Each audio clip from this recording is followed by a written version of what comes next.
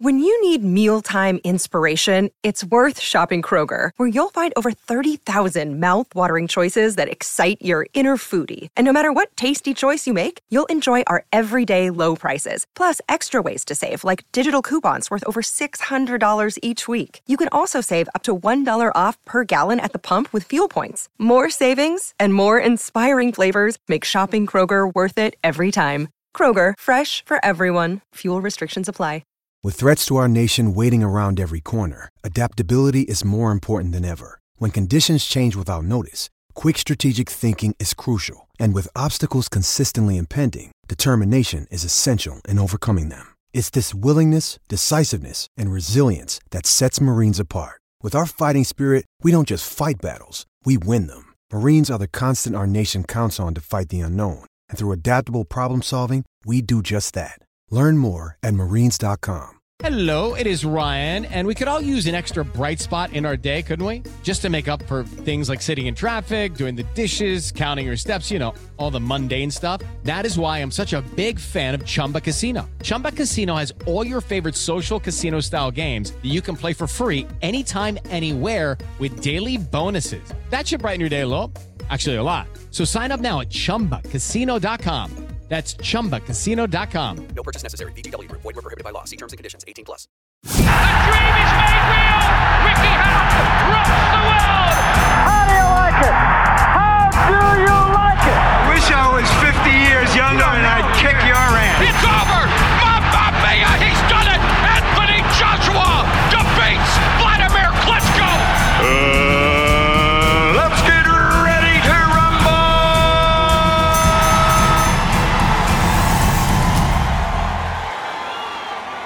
I'm delighted to welcome on to this episode of Ones to Watch, Season 4, Zahea Al-Qahtani. Zahea, thank you so much for coming on this episode, and it's going to be great to get to know you and get to know what you're all about. Well, thank you so much for having the show. I feel excited. I wanted the viewers to know the story. Yeah, well, this is it. People may know a little bit of your story, because obviously as we go into the course of the episode, people are going to know and maybe remember you being on some of these big shows that we're going to get to talk about through the course of this interview. But I suppose this show's all about getting to know you and getting to know where everything began for you. So I'd like you to take it right back to the beginning for the benefit of the listeners and just explain to myself and the listeners, where did this journey all begin for you? Well, essentially my introduction to boxing was quite a weird one. I came to the UK at a young age. I came to learn English with my family. We came to study. Then when I came to study, I remember we started going to normal schools. And while I was going to normal schools, I was finding difficulties. I was getting bullied a lot. But my older brother was teaching me boxing at the same time at home. So while I was learning boxing at home, I was going to school and I was getting bullied. I wasn't too sure what was happening. I wasn't too sure they were bullying or they playing rough.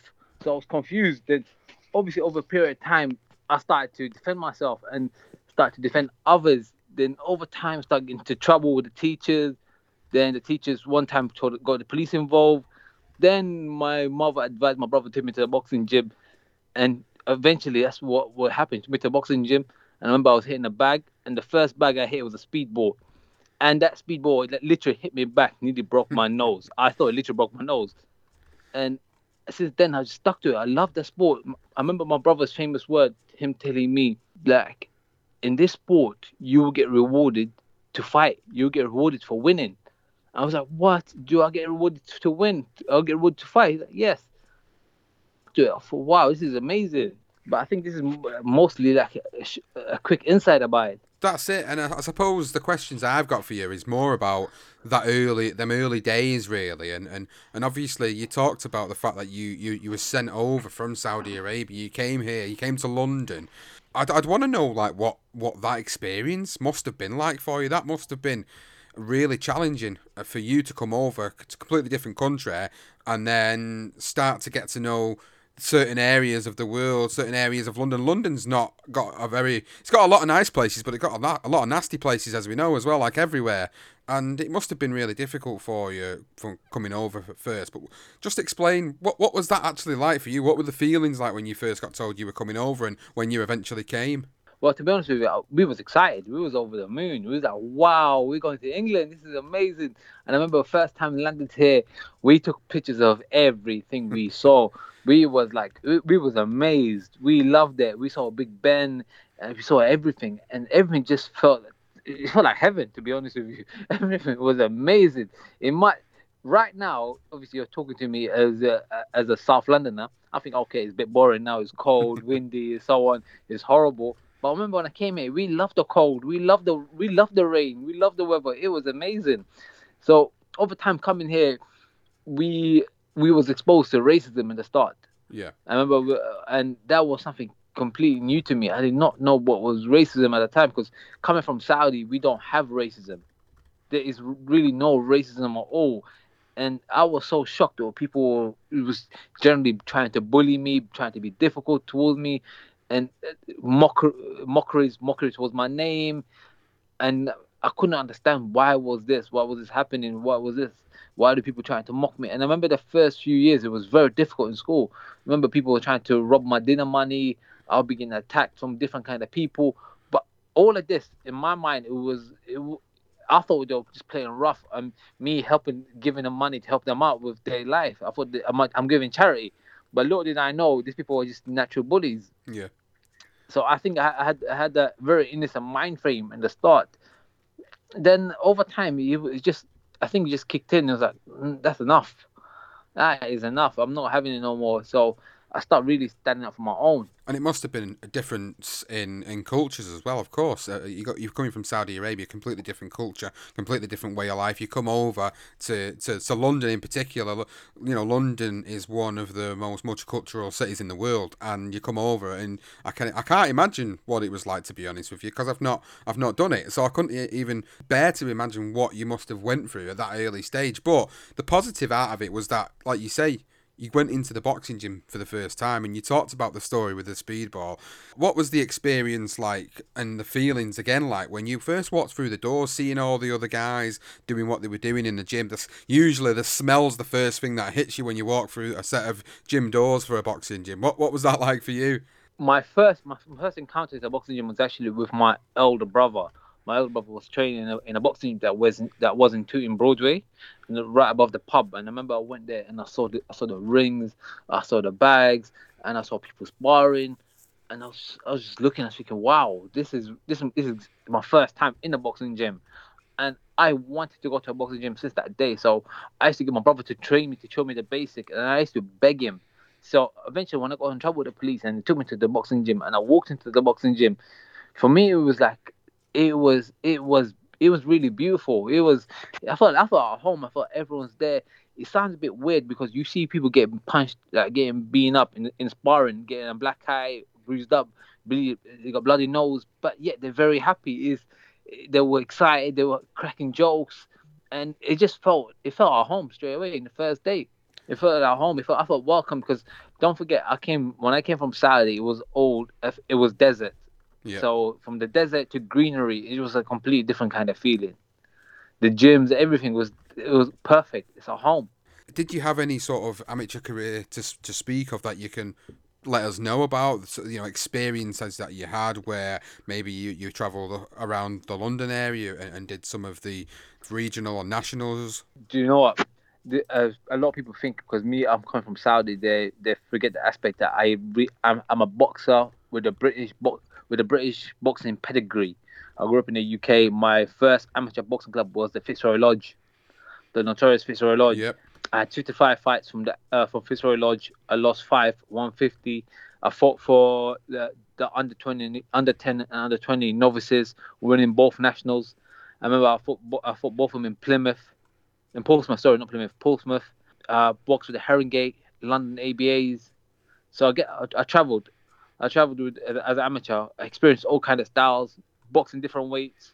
So I think that's something that maybe, because you've obviously had a little bit of mainstream exposure already, maybe that's not been presented in that particular way, where obviously the fact that you're the first Saudi Arabian professional boxer is something that gets marketed quite a lot, of course, but you've actually got a really well-schooled amateur career, and you've been in, like you say, one of the most famous amateur gyms in the country, and you've been up and down competing in some of the most famous amateur tournaments as well. So you've actually got a really extensive amateur background to go along with all that hype, and obviously the stuff that you've done in the mainstream already. So when people look at you, they don't even realise that actually you've already got all this experience behind you. Do you maybe think there's already this perception that you haven't got the experience you've got? Yes, a lot of people tend to assume that I have not really boxed. I'm just all hype talk, but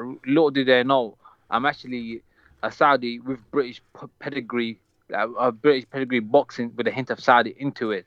So I have my own style, but with a British pedigree, my foundation is solid. Amateur in the UK, especially in London, is much harder than anywhere else in the UK. If you box in London, you'll have excellent experience, because see, when you box in London, for you to leave London to box in County and Sullivan National, it's the hardest part to get through London. Once you get through London, that's it. Everything will be easy. So I was privileged enough to have the experience to box, travel around, fight every kind of different kind of people, different styles, whether from aggressor to a boxer to a technical fighter. I had it all as an amateur. So as a pro right now, a lot of people have not seen my potential, and they haven't even seen my 50% of my full potential. And this is what it's all about. And obviously you've made that decision in 2017 after having an extensive amateur career to turn professional, and you started out like most of the guys down London start out. You start out and you start fighting on the smaller shows, the small hall shows at the York Hall, and this is the sort of experience guys like yourself need to get yourself up to where you need to be. So when you walked in the ring for the first time in Crystal Palace against Yusuf Al Hamidi, that was your professional debut. What was the experience like going from fighting in the amateurs, which is obviously a different style, going into the pros and fighting somebody with so much experience? Do you know what? When I decided to turn pro, is that I took a gap of 2 years or a year and a half of me not boxing, because I had to complete my degree and my master degree, due to the fact that my mother was pressuring me for me to complete my degree. So I had to really have some form of something I can fall back onto if my career don't go as to plan.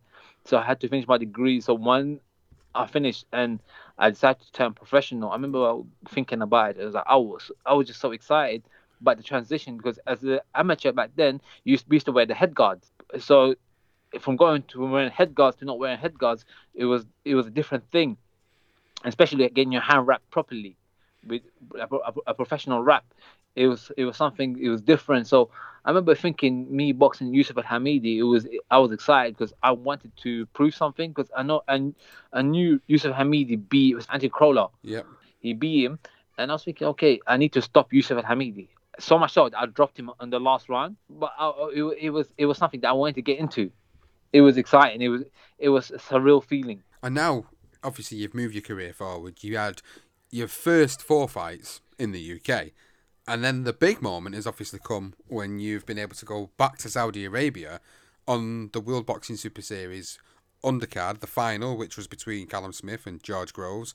And you actually was able to go and box in Saudi Arabia, in your home country, and do it as a professional, the first professional in the sports history in Saudi Arabia. Now, that must have brought many emotions for you. Pressure probably being one of them, because you being the first, but just talk us through the whole experience, everything that was leading up to it. So the moment you got the call to tell you, do you want to box on this show, everything that you went through in that moment. Well, as soon as I got the call and I was told I'm going to be boxing on the show, I tell you honestly, I put my running kit on, I put my 1 kilo weight on, and I went for a long run. I was so excited because I could not, even when I come back from my run, I had to do some press-ups because I couldn't sleep. I remember after the finish of my training, I was lying in my bed, shadow boxing. I was like, oh my God, this is my dream, because I always had a dream to box for Saudi, like to box in my homeland, in my country, and let people, because essentially, look, I'm from Saudi. I wanted my people to know there was a first Saudi boxer. Yeah. There was a Saudi boxer out there, and I wanted to know it was me. So I was excited. And I remember when I landed in Saudi, and I had an excellent treatment in the airport. I was picked up, had a VIP treatment, picked me up from the airport, going to the hotel. But all of that was not in my mind. I remember I had 4 opponents to pick from, and I remember I picked a guy that had 37 and 9 losses. And my manager at the time asked me, "Are you sure you want this guy?" I was like, "Yes, I want to fight this guy." He's like, "Are you sure?" I'm like, "Yeah, I want to fight this guy. I want to prove something. So I don't know what happened, but that guy couldn't make it. So my manager picked another guy, which his name, I think, Mohammed Mahmoud. He picked Mohammed Mahmoud. And I just didn't care how tall he is, how big he was, how many fights he had. I just wanted to get in the ring and just prove something. And I remember when the bell started, I was like, yes, now it's about time to show. Round 1, round 2, round 3, I was in the zone. I felt like the feeling is surreal because it's like an illusion. You're dreaming something. You're seeing something, but you're there. The dream is a reality, but it's a dream. And it's not the first time, of course, you've boxed in Jeddah, in Saudi Arabia, and not the most infamous time either, really. You've had a fantastic sort of uprise from the small hall boxer to a fighter that's now been given the early prestige because of the fact that like you say, we bang on about it, and everyone bangs on about the fact that you're the first Saudi Arabian boxer, but there's a good reason for it. You're the first one. And it's for whatever happens in history, in 100 years' time, you will always be the guy that was the first Saudi Arabian boxer. Hopefully. Absolutely. Hopefully, you'll go on to be the first Saudi Arabian world champion, and that will be an even 100%. amazing achievement to get there. But going back to where your career went to from there, obviously you went and fought in Dubai, then you went back to Jeddah on the undercard of Amir Khan's fight with Billy Dib over in Saudi Arabia. Again, another great card, another opportunity for various different fighters to get on that card over there. And when you got, again, the call for that, did you honestly think you'd get back there so quickly? No, I didn't think it'll happen so quickly. I thought, okay, maybe I have to wait another few years. I'd have to become a world champion to get back there, to be in the ring, to be where I'm at. I didn't assume it'd be so quickly, but it was like a dream come true again. It was like, wow, I'm there again. And a matter of fact, when I was there, I remember Amir Khan was meant to box some geezer from India. Yes. And that guy must have had an accident. So Amir Khan didn't have an opponent. So I remember I stepped forward and said, "Look, listen, I'll fight Khan. I'll fight Amir Khan. I'll fight Amir Khan in Saudi." And people, I remember at the time, they're like, "No, you're not a name." But Amir Khan's not a name in Saudi. I'm a name in Saudi. I can bring this 20,000, 50,000 fans will come out to watch me fight. It's not a problem. And we obviously was trying to get some negotiation, but for whatever reason, that fight didn't get to go down. But still, it was good for me to be in the undercard. Well, this is it. It's the exposure factor of it. The exposure factor is always going to be massive for you in Saudi Arabia now, is the fact that you've had these 2 opportunities, and we'll talk about the third one in a moment. But them 2 opportunities at this point of your career is what a lot of boxers would dream about getting, and you've been able to be in the privileged position to actually get that now. So it's amazing that you've had this shift in your career, this trajectory going upwards, and obviously being treated in a certain way is fantastic. But do you feel that it comes with a lot of responsibility and a lot of pressure as well? Absolutely. My shoulder, I got a lot of weights on my shoulder. My shoulders are actually very heavy. I'm not here to fight journeymans or get my record up. Really, right about now, in my mind state, not right now, but my mind state is this: for me to win a world title and to go up a weight to win another world title and to go up another weight to win another world title, I'm planning to end my career at super lightweight, win 4 world titles, and just to set an example, set the bar high, because right about now, I know everyone in Saudi is looking to me, and not only in Saudi, to be honest with you, the whole Middle East. I'm talking about Saudi, Dubai, Qatar, Oman, UAE. I'm the first of them. I'm the first from that region there.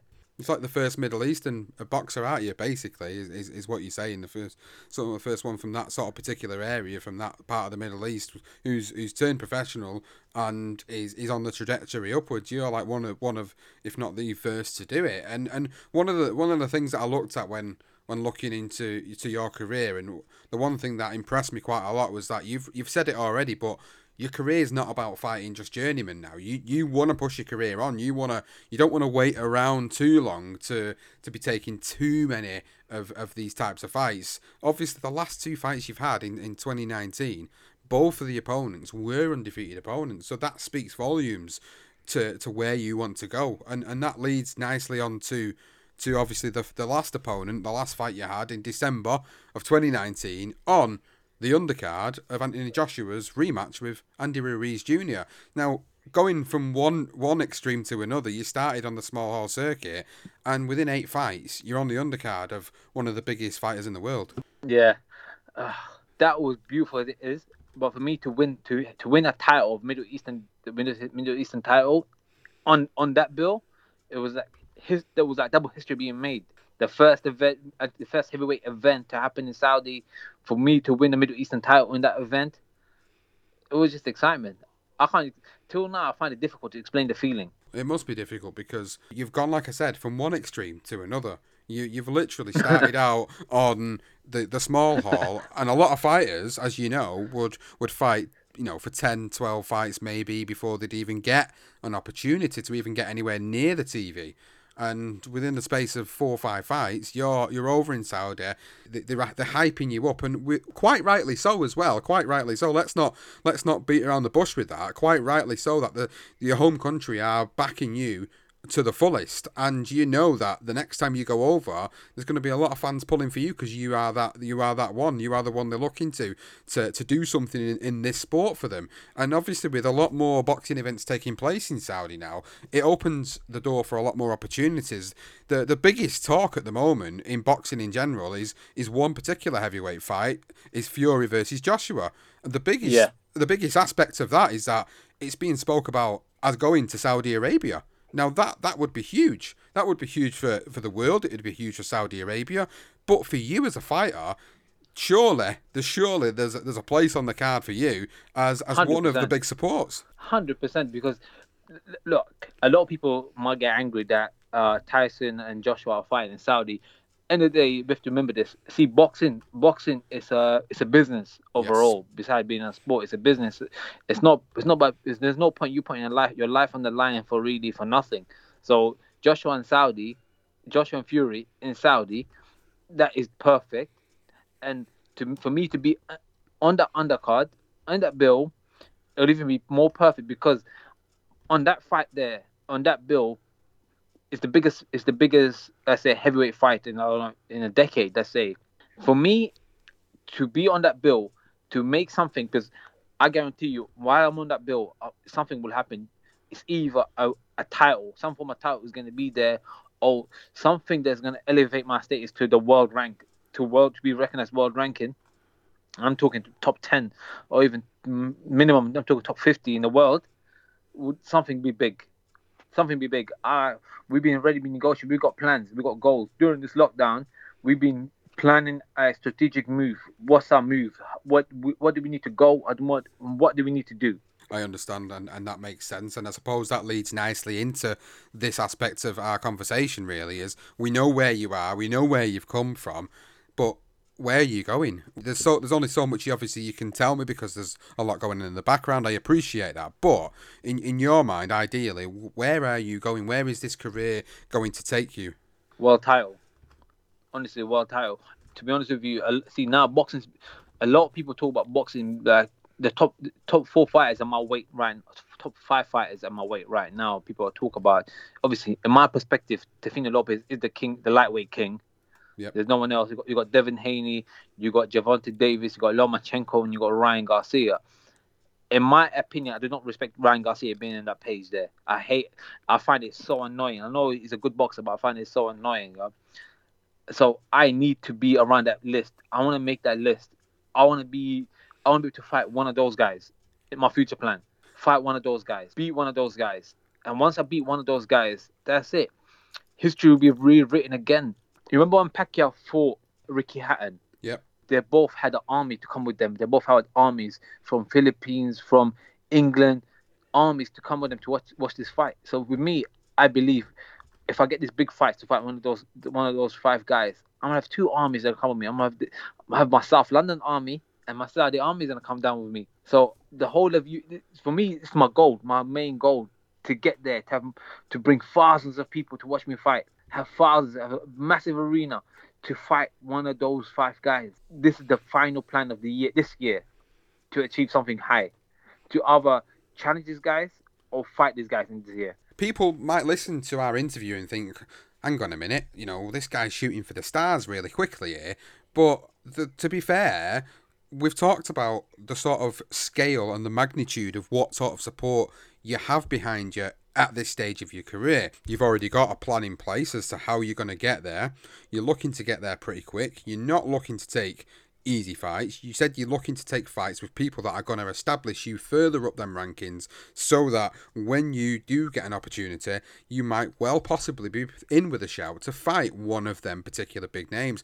People will listen to it and think, well, hang on a minute, he's only had this many fights. But people are going to always have comments about stuff like this. But when you've got that many people supporting you, a whole country supporting you, being given the opportunity to fight on huge bills like you have been done and potentially will be, surely that's going to be the biggest part of it all, because the business side of it, as you rightly pointed out, is what speaks volumes in the sport more than the sport itself. Ironically enough, the business side of things is... Listen, we've got YouTubers fighting right now, YouTubers, which I find offensive to the sport I love.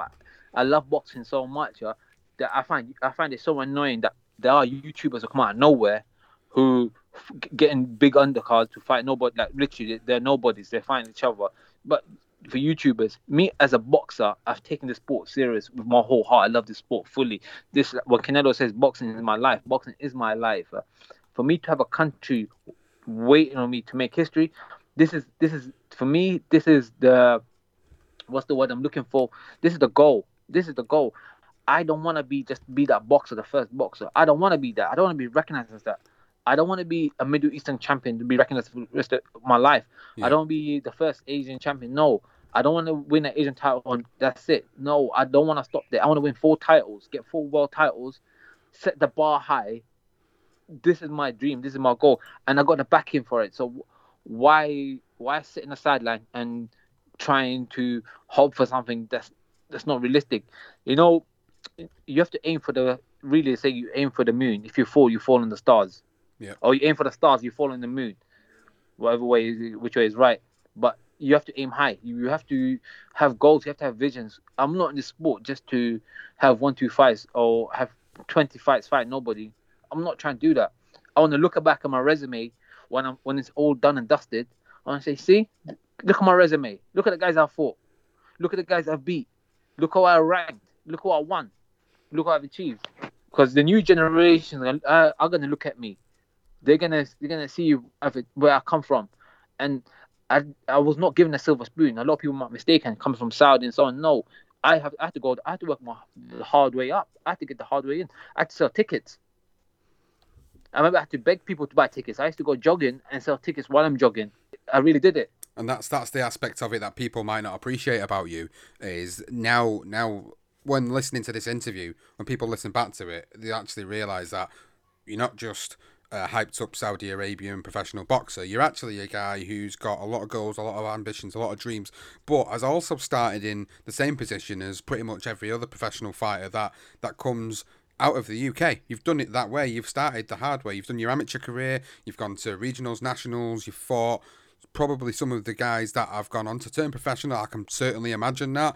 And then you've also got this opportunity now, in the same sense as that you've got a country backing you. You've got a country that wants to see a professional world champion in the sport, and they're going to go hell for leather, and they're going to try and put everything behind that one individual. Fortunately, that one individual is you, and you've got a wonderful opportunity to move forward with your career.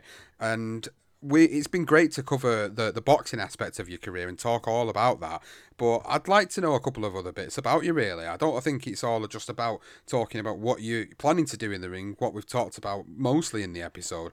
What actually do you get up to aside from boxing and literally just boxing? What else do you do? You said you did a degree. What was your degree in? And is there any backup plans should you decide to end your career early or decide to get to the pinnacle of the sport and then move on in life and do something different?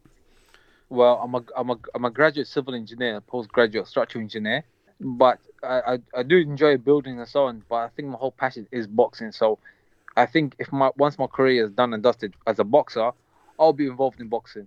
I'll be involved in boxing somehow, some way. I want this spark in the Middle East not to go off. I want to constantly work on a spark, turn it to a blaze, turn it to a fire in the whole Middle East, because I want to be able to inspire the new generation. Because if you look at the Middle East realistically right now, the one thing they suffer with mostly is obesity. Yeah. Obesity, they're actually probably the first or second major buyers of cigarettes. They love smoking cigarettes. So I'm trying to create a new image, a healthy mind, a healthy body. I want boxing to grow in the Middle East, because the main sport in the Middle East right now is football. Like really, for me, this is again another thing that I want to do. I really want to win a world title. Reason being, there is no Middle Eastern football club has ever won a World Cup. So for me to win a world title, that will just hold it up. Look, guys, we won something. We won a title. So my plan is to hopefully get involved maybe somehow in boxing, whether it's promotion, management, running a gym, or something. Do you think that you doing what you're doing now and the pressure it puts on you, do you think that it will eventually light the flame to what could be a huge rise for the sport in Saudi Arabia in particular? Absolutely. I'm getting so much messages. To be honest with you, I think after my fight I had probably around 500 messages. Wow. I had so much messages. It's probably taken me a whole year to go through all the messages. And literally, I remember reading them, going through people's profile, checking them. They're all little kids. So many little kids are inspired to box, all asking how do I box. People send me video of themselves shadow boxing. Me giving them advice over Instagram, like, no, don't box like this. Fix your feet. Keep your hand high. Don't hook like this. Literally, my whole conversations like this with them. So once I get to that level, the spark would have already continued. It's going to be an eventful journey, one that I'm sure everybody in Saudi Arabia is going to be looking forward to. I'm looking forward to it, and I'm sure there'll be a lot of UK fans that are going to be looking forward to this as well. And I think this has been the whole point of us having this conversation today, is really about letting people get to know you for you and what you do inside and outside of the sport, and what your plans are, your ambitions, your goals, everything that you look to try and achieve. And it's really good to hear what you're planning to do, and that there is something after the sport. You know, there is a plan for you after the sport. There's always going to be something that inspires you to move forward. So it's been a pleasure. You just have to prepare yourself. But to be honest with you, I don't want it only to sound like I'm just only focused in Saudi or so on. As much as I am Saudi, I'm a Londoner. I'm a Londoner as it is. I want to cause a drive as well here. I want people to know, yes, where you come from, things might be difficult, but there's always a way out. There's an attempt. There's a way. There's something will come up. You have to find a way. You have to find what you're good at, and something will come up of whatever difficult situation you're in. So again, when I say Saudi, I don't only mean just Saudi. I mean London with it. Of course. Yeah, no, and I know, I get what you're saying, and I think a lot of people will understand that as well. But obviously, I think it's because of the focus they've been talking about you for Saudi professional boxer rather than sort of saying multinational professional boxer, someone who's basically bred themselves and their pedigree. You said it yourself, rightly, British pedigree, because you did your time as an amateur over here in the UK. You've done some of your professional career over here. You've done some over in Saudi. I imagine you'll do something back in Saudi. You might come back here and do a big show here. It's exciting, really, that you've got this aspect, that you've got the support from not just the UK, you've got it from Saudi, and you've got a lot of people behind you locally that are going to want to see you do well. But again, you're also inspiring different generations of people from Saudi Arabia to London, and there's some really tough parts of London, as I said earlier in the episode, and we know that sometimes a sport like this is a way to get out of that rut and get out of a position that you might have found yourself in. And it's great to hear you talk about it in that way, and know that people like you out there, not just a boxer, but you're a guy that people can turn to and go, you know what, this is a guy who I can take advice from, who's an inspiration to me. Absolutely. London's a difficult place and difficult environment, and those who know London knows whatever environment you grow in might lead you to a wrong path for the rest of your life, might ruin your whole life. So I really want people to know the journey I've taken. Although, again, I said I come from Saudi and so on. Yeah, I might be Saudi bloodline and so on, Saudi descent. But realistically, I know the difficult parts. I know the difficult life. I know how it comes. And boxing really, realistically saved my life, helped my life, guided my life, built so much so. I was lucky enough to be Saudi, and I was lucky enough because I remember when I was an amateur, I wanted to look in the history books. I wanted to see is there any Saudi boxer or anyone from Saudi that has won an Olympic medal or got to a world title or something, and there was no one. So it was upon me to make that path, to make that journey go on. And this is why I've stuck to it and I've continued, and that has opened many doors. And this is the same thing. This is the same advice I give to many people. Have a goal, have a journey, pursue that journey, and many doors will open up for you. So if people want to follow your journey, they want to even message you, maybe if you get the opportunity to speak to you over social media, where can they find you? Where can they access your social media accounts to follow this journey that you're on? Well, I'm very active on Instagram and Twitter. So both of my name is Zuhair Al Ghattani. I'm gonna have to spell it out for them because it's quite difficult. So I don't know, Sean. You can put it up for them.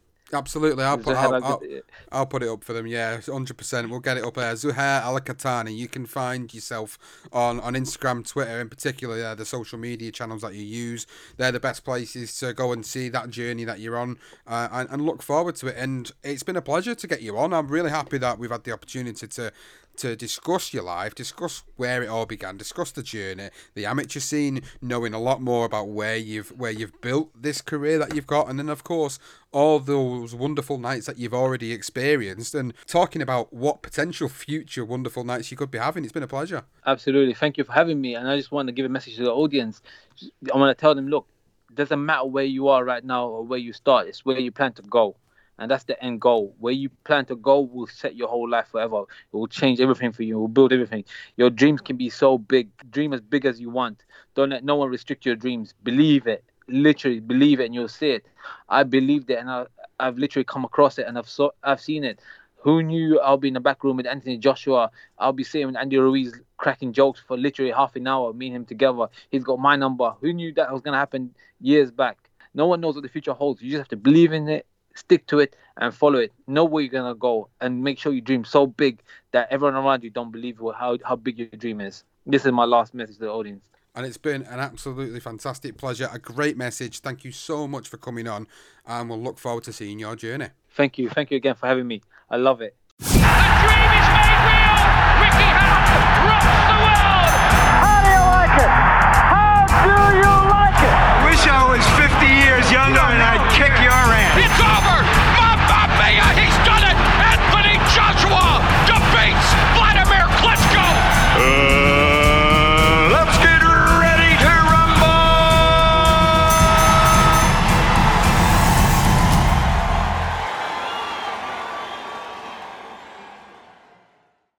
Sports Social Podcast Network.